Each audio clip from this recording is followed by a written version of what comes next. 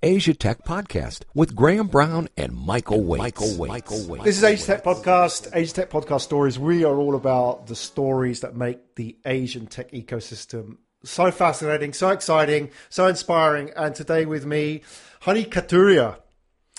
She is joining us all the way from Mumbai in India. We're going to talk about your journey, Honey, as well as your project. You're founder of Kowrk. That's we'll talk right. about that. And I mean, it's just a fascinating area to be in that I've got so many questions to ask about that and how you ended up there. But Mumbai first. I mean, I know you're from Delhi, right? And just for those listeners, can you explain, like in a very short sentence, the difference between Delhi and Mumbai?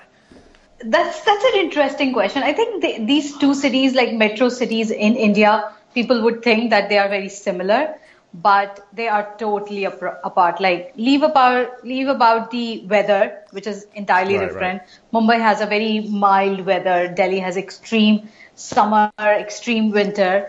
It's the culture. You know, Delhi is driven by chaos, but it's chaotic chaos. And Mumbai is organized chaos, if that makes any sense. It's kind of making sense. But that's what my experience is, you know. It's like there is a rhythm in Bombay. Things happen for a reason, and, you know, you can usually predict why things are going or the way things are going to happen. Delhi, on the other hand, is like totally unpredictable.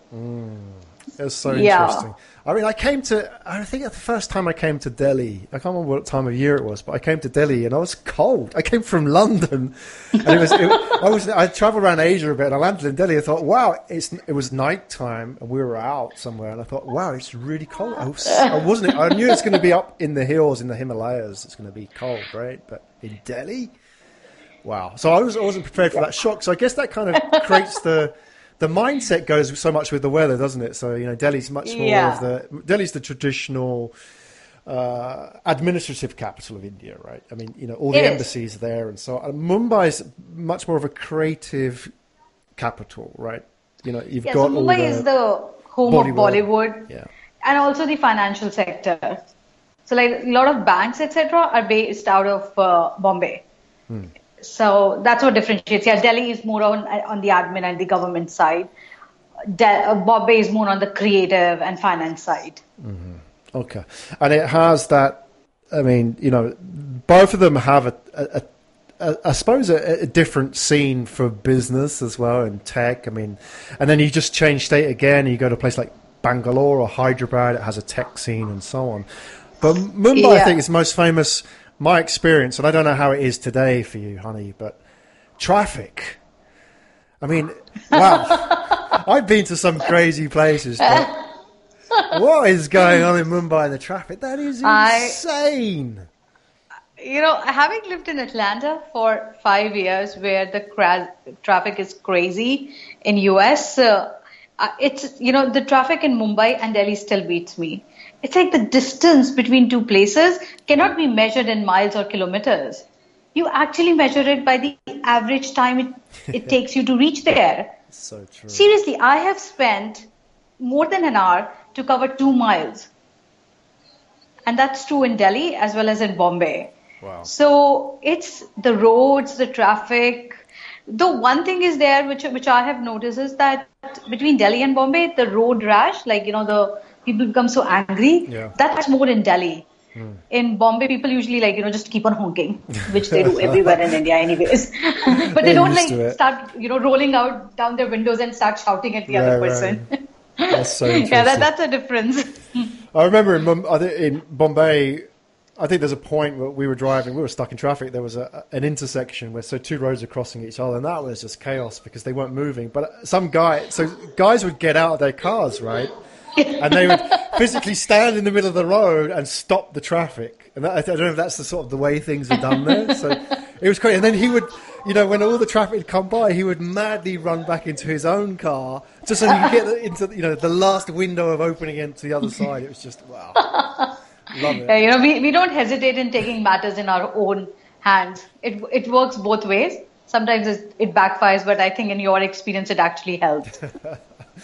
Amazing. So you've travelled around quite a bit as well. You spent the time in the US, and you've spent a lot of time in Asia as well. So I want to talk a little bit about that because, there's a nice sync as well with your professional experience, especially, working and founding Kowrk as well. How much important that is. So tell us a little bit about your travels first. Where have you lived in the world? So I was born and brought up in Delhi. I did my studies in Pune, which is a city near Bombay. And then I moved to London. I was there for 2.5 years. Was working my office was next to St. Paul Cathedral. I loved that place. I thoroughly enjoyed my time in London. I was working as a consultant. And then I moved to US actually in between I went to Canada for almost an year in Toronto, which was great again, working as a consultant. Then moved to Atlanta, stayed there for 5 years. My husband did his PhD from Emory University in Atlanta, so that's why I was there for quite some time. Moved to Hong Kong, joined Expedia/Hotels.com as the offline manager for APAC operations. And then after 2 years, actually, I quit and founded Kowrk.com. Then moved to India because I realized I can get more value for my Hong Kong and US dollars in India in terms of, resources and everything. So I set up the operation base in India, but we do have a marketing hand or person in Hong Kong as well. So right now I'm in Bombay mainly. Actually, I just got a baby boy 2.5 months ago. Oh, congratulations. So thank you. That just added the unpredictable twist in the whole thing. Yes. So now I've been in Bombay for that reason. I have been here for last almost an year. Otherwise, I was planning to shuffle. I was shuffling between Hong Kong and Mumbai a lot. But for past 9-10 months, it has kind of stopped. But it's going to kick off again in another 2-3 months. What is, you are going to kick off? Or it's going to kick off means business? I mean, you're going to get up travel. and start. Right, okay. Yeah, my travel is going to kick off again between Hong Kong and Bombay because these are the two markets that we are focusing a lot in Kowrk. That's because our expertise lies in understanding the local market, and we can do like local marketing events, etc. So I want to understand as well. I mean, what it's like to be a founder and a mom. Not just a mum, but a mum of a 2.5-month-old boy. That's no easy task. I mean, one of those alone is not easy, right? Put them together. Yeah. So I want to ask you about that. But just before we get there, honey, you traveled around so many amazing places. Was there sort of a master plan? Did you sort of just follow where the work or the opportunity was? Or did you sort of say, right, I want to go and see some of the world, and therefore I'm going to find, what came first? Was it the place to live or the work? What sort of was your driver in all of that? I think, so my husband and we both were very driven with the fact that we wanted to live in different parts of the world till we get a family or, till we can't move, basically. So we always looked for opportunities which took us out of our place. So I'll be very frank with you. Till now, I haven't changed a house. I've actually just changed the country whenever it became time for me to move, except for Bombay. That's the place where I have got into a second home. Otherwise, every place I've stayed pretty much in the same house. So we have always thought that whenever we have to move, if we can, let's move to a new place or a new city or a new country. So, London happened by chance. My husband and I were both working in IT company. I was being sent to Australia. He was being sent to London just after marriage. And we were like, no, we want to be at the same place, not in two different continents. Not two different continents, but opposite sides of the world, right? Exactly. So we went to London by choice. And from that, when it came time to do PhD, US schools are better. And the kind of field my husband was looking at, the opportunities were better in US. So he decided for Emory University in Atlanta, moved there. I had a chance of either being in London or in Toronto for 1 year in between. So I chose Toronto because that was closer to Atlanta anyways. And then when it comes to moving again, we had an option of either actually going to Spain, staying in US, or moving to Hong Kong. We chose Hong Kong because this is totally crazy, entirely different thing. No, not even in my wildest dream, I had thought that I'll go and stay in Hong Kong just because, the culture, the language and everything. But when we got an opportunity, we kind of jumped on it, and then it was just great. So I would say that it was a desire to live at different cities, different places, experience different cultures that made us actually, and some luck basically, which helped us move across different countries. It's fascinating and inspiring as well. I mean, Indians move around a lot, especially educated Indians. They're always in demand, especially in IT and professional services and so on. But did you ever find that there was a time when people sort of said, honey, okay, you've had your fun. It's time to put down some roots now. I mean, you've done your travel the world thing. It's time to sort of come back and work for a safe company, safe job, et cetera, et cetera. Did you experience that kind of pressure? Because, you are an entrepreneur now, and also a mother of a very young boy.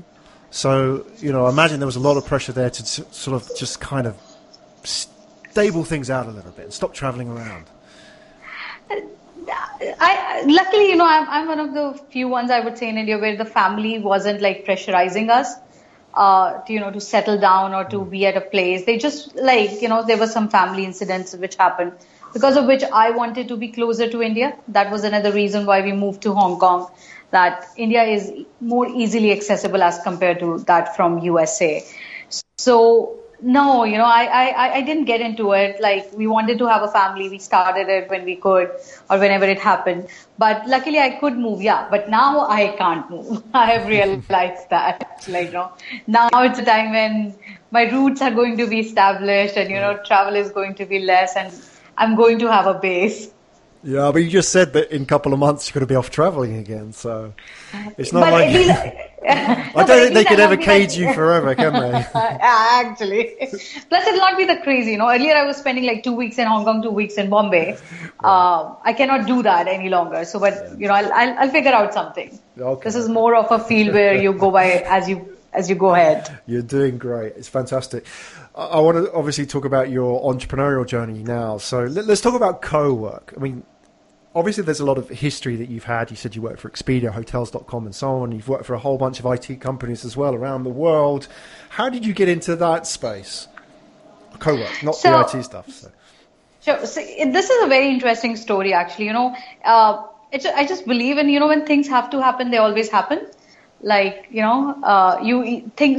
things just mold around it. So I always wanted to do something of my own, and I was exploring the idea, but nothing came. And, I kept on getting a better job or a better role in corporate world. So, the money was good. Everything was nice. So I just stayed there. But then when I was in Hong Kong, I became very interested in the startup scene there, because it's very, it's hot now, and it was again pretty hot 2 years back as well. So I was going for a lot of networking events, meeting a lot of people in Hong Kong, just, in my free time that I could gather.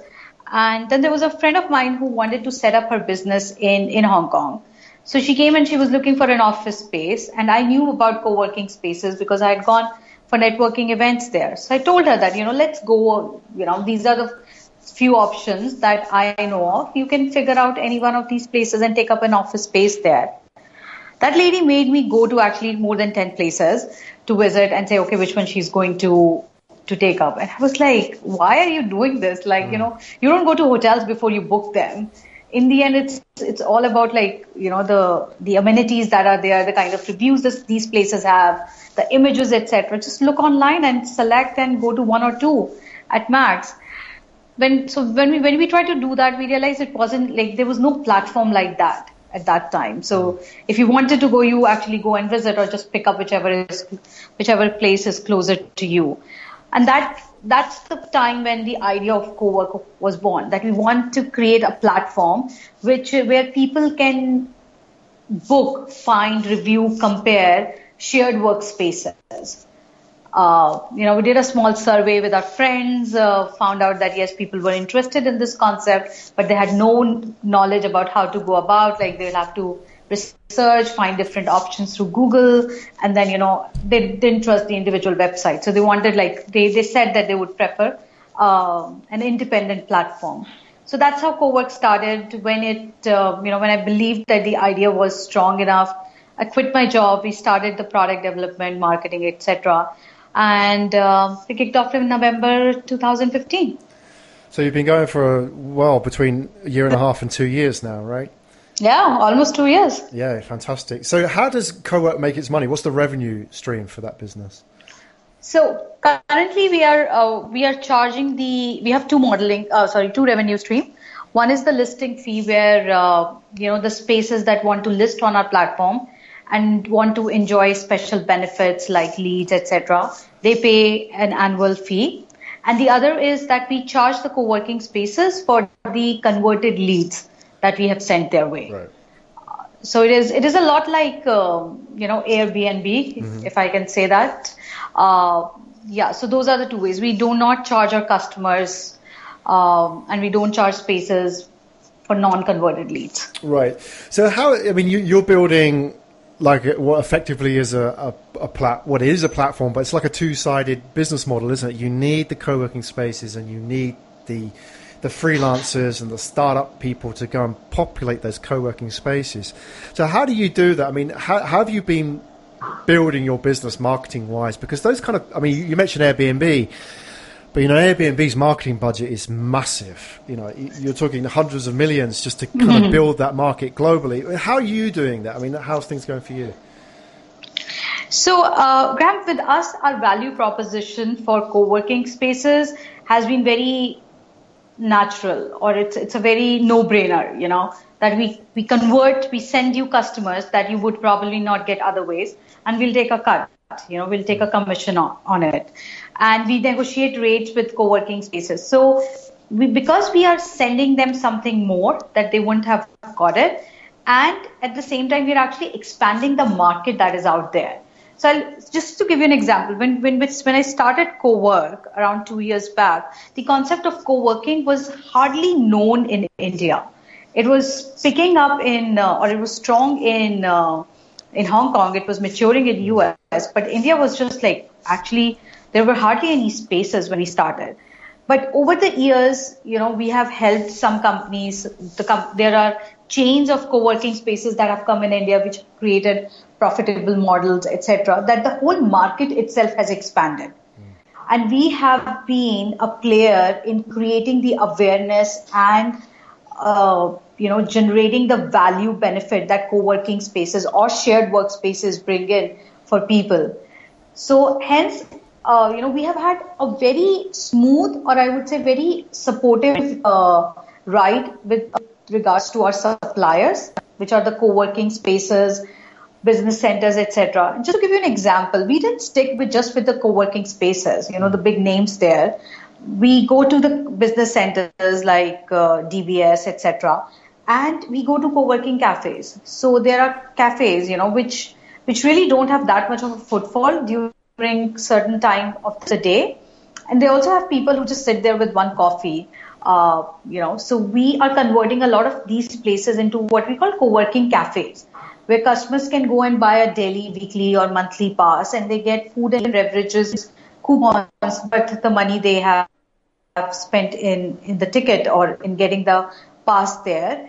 And, it helps co-working, it helps the cafes because people were anyway sitting there. So we are bringing that concept a lot in India, and we are, creating the inventory for it.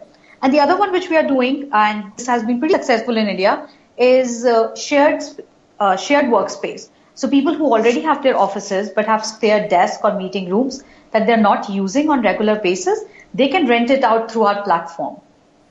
So, the whole concept has evolved from co-working to actually shared workspaces, right, where the co-working spaces, business centers, cafes, and private and the shared office are the different players. And because of our reach to different set of customers and the value proposition that we bring, we are able to connect the two parties together. Yeah, very interesting. I mean, for those that really haven't got a good picture of the co-working space industry, the co-working industry, it's just exploded, especially in the last 5 years, and especially in countries like India as well, where even going back a few years, it really wasn't there, was it? I mean, there was a few you had the Reguses and those kind of people, but the actual co-working spaces designed for co-working have just really been a recent phenomenon. So I'm curious as well about what kind of co-working spaces are coming to you? Is it sort of the big WeWorks, or is it sort of the more local ones who don't have the sort of the marketing budgets of a WeWork? Who sort of naturally gravitates to you?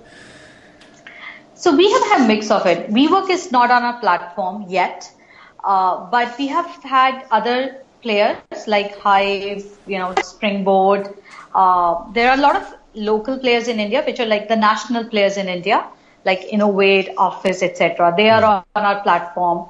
And we have international clients or chains as well. So it has been the small ones because, they don't have marketing budget, or they can get help with more advertising through other channels, as well as the established players, because they know how this model works. And how is that sort of market developing? Because we're seeing, just last week here in Singapore, you had WeWork acquire SpaceMob. So, merge, I suppose. You had that sort of acquisition. So you're seeing these very large players eating up these medium-level players, because, there is an advantage to have all these, the economies of scale and the marketing budget shared and so on. So you're seeing this real consolidation. And then you have this sort of very micro-level co-working space as well. How do you see things going? Do you see co-working spaces, becoming like, cafe chains where you have like large mega players like the Starbucks, and then you have like maybe one or two small boutique local cafes? I mean, what do you think is going to happen? I think that's a good analogy there, Graham, because this is what we will expect. See, WeWork as of now is well funded, right? What's happening on the books is still not out.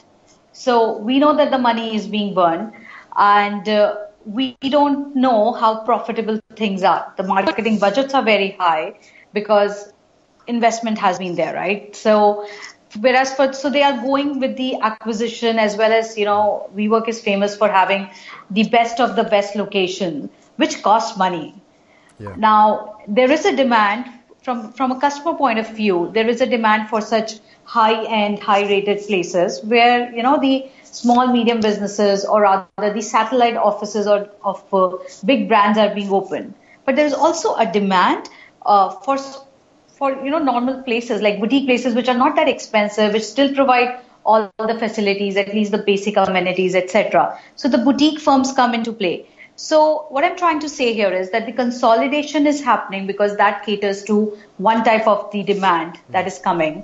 But then there are boutique, cheaper, nicer, not nicer, but, cheaper, more economical, and, more curated kind of places which exist because there is a demand for that. Right. I'll give you an example. Yeah. So in India, a seat at WeWork, a dedicated desk at WeWork will cost 18,000 rupees in India. And at another place, it will be as low as at 1/3 of that price. Now, there is a demand actually for both type of places. That's very... And as long as there's going to be demand, there is going to be supply. People will coming up. WeWork will grow the WeWork is growing the market. We know that HSBC in Hong Kong has put more than 300 employees at WeWork. So has done like so many other companies. But there are still small companies, startups, etc., which really do not want to spend that much money on office space. They're looking for an area where there is electricity, there's Wi-Fi, and free coffee. That's exactly what they want. They don't want a jazzy location or a seat that reclines 270 degree. So there is, because there is such a varied demand, there is going to be a varied supply as well. Now, I want to ask you about, you mentioned something very interesting about HSBC in Hong Kong, also in the co-working space, because that's something I wanted to ask you about. So before I forget, I want to ask you about the future of co-working for corporates. But let's park that for a minute and come back to it, because I think you have a really interesting viewpoint on that with your background as well.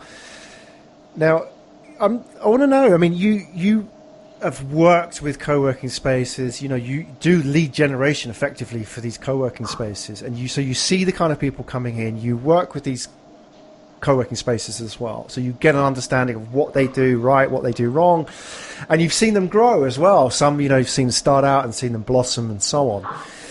Is there sort of an area of co-working which has a demand which is unmet? You know, if you were to start a co-working space, you would do this because this is what people are asking for, but they can't supply it fast enough right now. Is there anything out there which you can sort of share with us? Or maybe you just want to tell us and keep it to yourself because you are going to start. Yeah, so see, there are few segments where the demand hasn't been met, you know, or there is like unmet demand right now. Yeah, so in India, one sector where, you know, a lot more can be done is for mompreneurs. You know, so there are women who are working part-time because they have left their corporate jobs.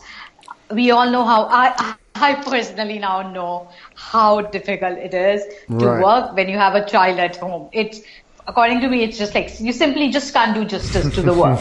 You have to choose who you are at a given point of time.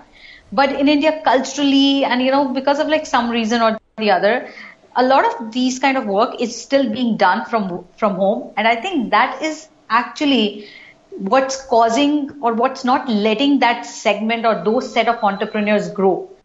Because they're limiting themselves, they're limiting their productivity to a great extent by, you know, by saying, okay, I can do this much in this much constraint or this much time. No, that's not right. Even if you go work 2 hours, but you work at 100% capacity, you can deliver much more than what you are currently being able to do. So that's one area, mompreneurs as we call them, I think is something, the idea or, you know, the supply hasn't been there, you know, something which do a child support or some kind of a tie-up there for in a segment where working mothers can go and, you know, mothers can go and work. Would that be a co-working space where someone like yourself could go? Would you bring your son there and there'd be childcare facilities there, or you'd go there to get away from all of that for a couple of hours? I would love to do that, you know. Yeah, I'll be happy even if I'm at a co-working space here. I'll be happy even if they have a tie-up with a space, with a childcare facility, you know. So that's something, you know, it is doable. It's just that the potential hasn't been realized of that particular segment. And also a space where you could a space where you could turn up and people aren't going to look at you like, oh my God, what's she doing bringing that book? Yeah. You don't want that, Why right? is this baby crying? Exactly. Okay, that's one. True. I mean, that's a great idea. So it's such an untapped market. Yeah, and the other one which I feel, which has always been there, is the bare minimum co-working space. What I call as, you know, it's similar to shared office, but there are so many people, so many startups, so many people who are sitting at Starbucks. And believe me, being an entrepreneur, whenever I hear someone pitching or, you know, discussing their $1 million idea, my ears are all there. I'm listening. Whatever that person is saying, I don't care, man. You are at public space, you are speaking, I'm going to listen to it. And so do so many other people. They don't belong to that place. You know, they are there because seriously, they don't have an option. That's why. Otherwise, who would want to, you know, work in an environment where everybody can listen to whatever you are saying and the internet connection is a bit wacky at times. You know, you just need a very basic space which provides you the privacy, but at the same time, you know, the basic amenities and doesn't charge you a bomb. That could be best said. I mean, an existing cafe chain could branch out into something like that, right? Exactly. You know, so it's like, you know, give them a privacy, give them a separate area, a cornered off area where the people can go and work, and at the same time, you know, they're not being asked to pay 18,000 rupees a month. Yeah. Now, you mentioned HSBC and co-working spaces as well. And this is something that really fascinates me because I wonder if, you know, like up until now, co-working spaces have been sort of like, you know, at the when they first started popping up, they were an option for people who couldn't afford larger offices and so on. And increasingly, people have started to see the benefits of their own right. Actually, it's better to work in a co-working space than it is to work in an office in many cases, you know, not just the fact that you've got the flexibility, but also the other people around you, which I think is such a key part of co-working spaces, isn't it? To have other entrepreneurs or other workers, everybody's busy, it really makes you want to work. So do you see, you know, that as a trend? I mean, you talk about HSBC, do you see other corporates now saying, okay, maybe we should do this because economically it might make sense, but also culturally, this might be a good thing for us? I think perhaps over here, like when the corporates are opening up, you know, the satellite office or temporary office, they're going for co-working spaces because of the flexibility and the economic sense that it makes. So, it's hard to add another floor in HSBC building in Hong Kong. I don't think they can do it. So instead of buying another property, it makes so much more sense to put, your X number of employees at a co-working space. So it's economical, you don't get into the leasing part of it. You don't need to have your people to manage the basic facilities, pay the electricity bill, etc. And at the same time, you have flexibility because today you are 300 people. Tomorrow, if you're 350 or 250, you can adjust your contract based on that. Whereas if you go for a leased office or your own office, you do not have that flexibility. You will go for a 500-seater office and temporarily sit only 300 people there. And in some cases, so when I was in US visiting co-working spaces there, I actually realized that Expedia has a satellite office in Portland in one of the co-working spaces. So 4 or 5 people, because the company doesn't have any presence or doesn't have a lot of employees in a particular city, they don't want to really open an office there. But they still have people who are working remotely. So they have started going to co-working spaces and getting 3-4 desks for their employees, which kind of makes sense. You get an office and the facility there, like the professional working environment, without from company side actually investing into owning or leasing an office space. So I think more than the benefits that co-working spaces bring to entrepreneurs, which is like networking and the professional environment, it is the ease and the flexibility and the economical sense that is driving corporates to go to co-working spaces to have their employees there. Right. Yeah, it's very interesting. It sounds like a stupid question to ask, but I think bear with me because it's leading somewhere. But when these corporates go into co-working spaces, do they section off their area? Like, this is the Expedia area, then you can't come in here, or do they sort of work openly like everybody else in that co-working space? And there's a reason why I'll ask that, and I'll ask you in a minute. I'll tell you in a minute why. Okay. So see, it works both ways. So there is one co-working space in Bombay where I was earlier, and a company has come in there.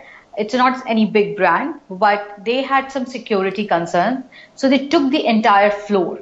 So nobody can enter that area now. Everybody who was using that area has been moved to the other floor or other part of the space. Whereas, in some cases where the privacy and what the teamwork is not that much required, it's actually just like few desks in open area. So, it's not like a private office that you cannot enter. So I think it works, like people go for the cornered off area or the separate area where others don't have access when you have the scale for it. But if you have few employees and, it's like the work that they are doing is not that critical, people or corporates have gone for, non-dedicated or non-cornered off areas. Yeah, it's interesting because I'm just sort of curious about how the sort of corporate culture, continues when you have that kind of situation when you're mixing up with lots of other people. But as you said, they have that option to section things off or corner things off as well. Okay, so, co-working spaces have really developed and evolved in the last few years, and I'm sure in India they're developing as fast as anywhere else, and interesting things going on. I've been to some really interesting places. I've been to, like, for example, Ubud, right down in Bali, which is sort of a co-working bamboo co-working space in the middle of that place. Have you been there? Have you in the middle of the Yeah, I have. Yeah, I have. Oh, wow. Well, so for me, that's kind of like, wow, this is like amazing. And there'll be a guy there from Google and, some yoga teacher. It's just such a weird mix, weird in a good way, because I think, when you're in a business, you kind of need to get inspiration from different places and get out of your ivory tower. Is that sort of, and they have so much community stuff going on there as well, don't they? They have like an event almost every night, whether it's in Ubud or outside Ubud or whatever. It's just amazing. What Steve's done with that place is just phenomenal, right? Yeah. So, I love Ubud. Do you see, like, around the world or in India particularly, any sort of interesting developments of sort of co-working spaces trying things which are new, which are sort of outside of what you expect in an office? So I've seen more places like Ubud in other parts, like in Cambodia, etc. Where there's like you go to a place, it has such a nice vibe to it. I have to say I have not seen that that type in India as of now.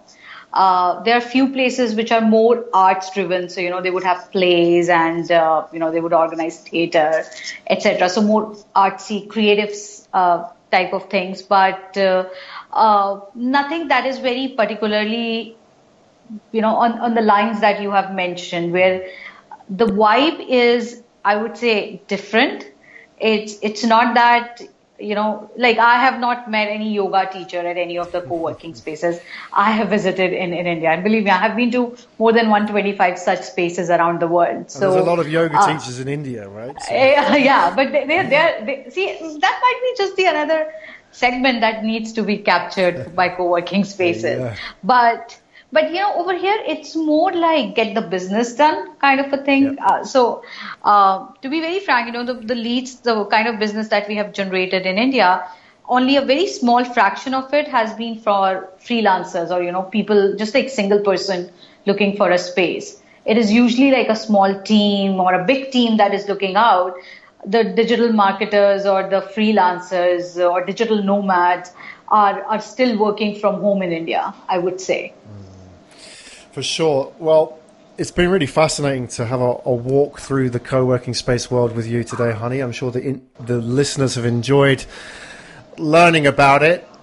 And also, your ideas for, those co-working spaces, unmet demands, mompreneurs, etc. I think these are great ideas. And it'd be interesting, if people are actually working on those ideas or, they are involved in projects and developing those co-working spaces, they should be in contact with us. They can tweet us at AsiaTechPod or hashtag AsiaTechPodcast. Honey, before you go, and I want to ask you, where do we find out more about you? Because you're in such an interesting area, such an interesting space. I'm sure people want to find out more about your projects and also connect with you as well. So share with us some links for the listeners that they can sort of find out about you. Right. So see our portal, our website, which is Kowrk.com. Kowrk.com is the best place where we are very active through our blogs. Otherwise, on social media channels, our profile on LinkedIn, Facebook, Twitter, Instagram is Kowrk.com. So Kowrk.com. We are very active. We are, we are doing all our marketing through digital media. So catch us anywhere on our website or on social media channels, and we would love to hear from you. Just tweet us, give us a message, and our team will be in touch with you if you or your listeners have any ideas or any questions about co-working. Fantastic. That's Honey Kathuria, everybody, founder of Kowrk. It's been a real pleasure having you on the show, honey, and I do wish you come back as well at some point in the future, because I know you're busy. You've not just got founding and growing a business, but you also have a young boy to look after. But I know in the future as well, you'll be out traveling at some point. So it'd be really interesting to see where your journeys take you and the kind of things you're involved with as well on this journey with Kowrk. So please come back on the show. Thank you so much for joining us today, honey. Thank you. Thanks, Graham, for having me. It has been great talking to you. You've been listening to Asia Tech Podcast. Find out more at www.asiatechpodcast.com.